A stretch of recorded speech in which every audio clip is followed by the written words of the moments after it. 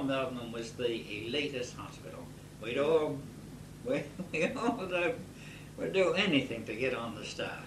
All this time, right up until 1966, that's a long time, all the work in the public hospitals was done for nothing. We didn't get paid anything. All we got paid was a little bit of money for teaching students, and the competition to get onto the best teaching hospital was very great, and because it meant that we were the elite, if I can use the word, of the surgical staff of the hospitals in Melbourne, and there was only one university then. That Monash hadn't started for a long time, and so the ambition to get on to Royal Melbourne was great, because that was why you got private practice, and the idea was you fellas work in the public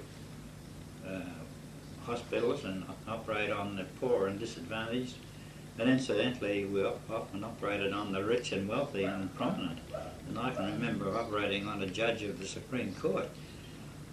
But nevertheless, we had the reputation, so we got the private work. That was the whole philosophy of the doing the work in private, the public hospital for nothing.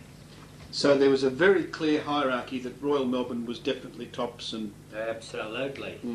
We did all this work, and I remember the days when I've been operating during the day and operating all night in my capacity as the receiving surgeon. The outpatient surgeon, that's the junior of the two-man team, was responsible for the emergency one day a week, and I would be up all night, and we did all this without payment, but willingly, because it was good for our career, and we made our way. We made our way up the financial ladder slowly, not nearly as fast as they make it now, but never mind, we made it slowly.